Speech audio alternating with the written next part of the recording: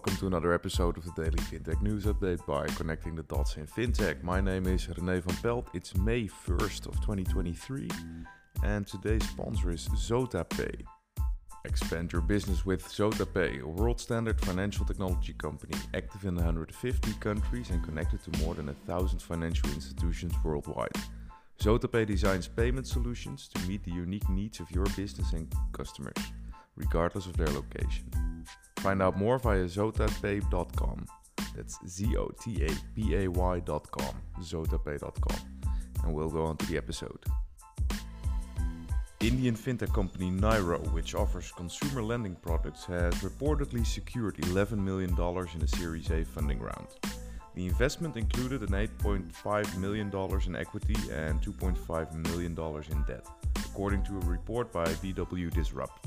Investors included LFR Equity, GMO Venture Capital Partners, Rebright Partners, and many more. Founded in 2021, Nairo empowers consumer brands to directly embed credit products into their operations. Clients can leverage Nairo to build best-in-class credit products that are personalized, flexible, and competitive. Next up, Stripe has expanded its revenue and finance automation suite to Asia Pacific.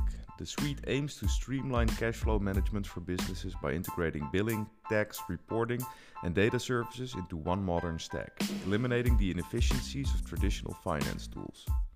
The revenue and finance automation suite allows finance teams to work more efficiently, freeing them to focus on other essential aspects of their business. The suite includes tools for customer acquisition and revenue management, tax compliance and reporting, all built on Stripe's industry-leading payments architecture. These tools have helped businesses to earn additional $3.8 billion in revenue in 2022 by reducing churn and payment failures. Next up is Coinbase, because Coinbase offered a fiery response on Thursday to last month's Wells notice from the Securities and Exchange Commission, or the SEC, telling the federal regulator that an enforcement action against the crypto exchange would pose major programmatic risks to the SEC that would fail on the merits.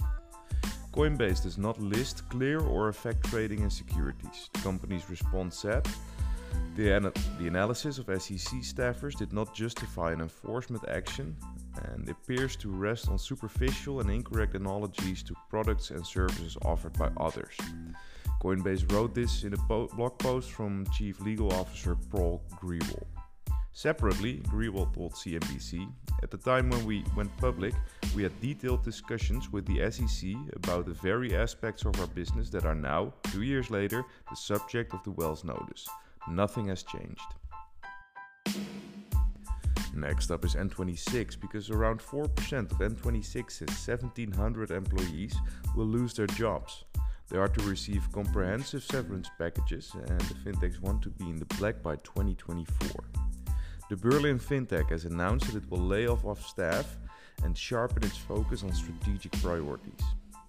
At first, it seemed as if, unlike its competitors, N26 would get through the crisis unscathed.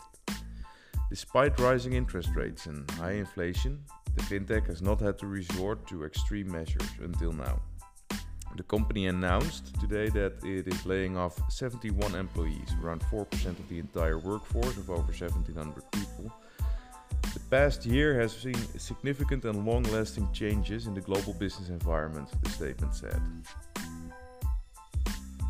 And last but not least, Zodiac Custody, a provider of custodian services for digital assets, has closed a $36 million Series A round.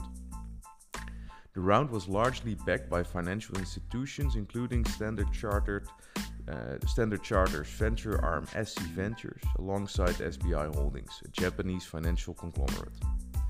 Zodiac, which is led by Starling Bank co-founder Julian Sawyer, is a subsidiary of Standard Chartered, as well as having backing from another bank, Northern Trust. The future direction of the digital asset ecosystem is clear, as investors demand greater assurance and rigor. Compliance is crucial to the future of evolution in our sector, said Julian Sawyer, the CEO.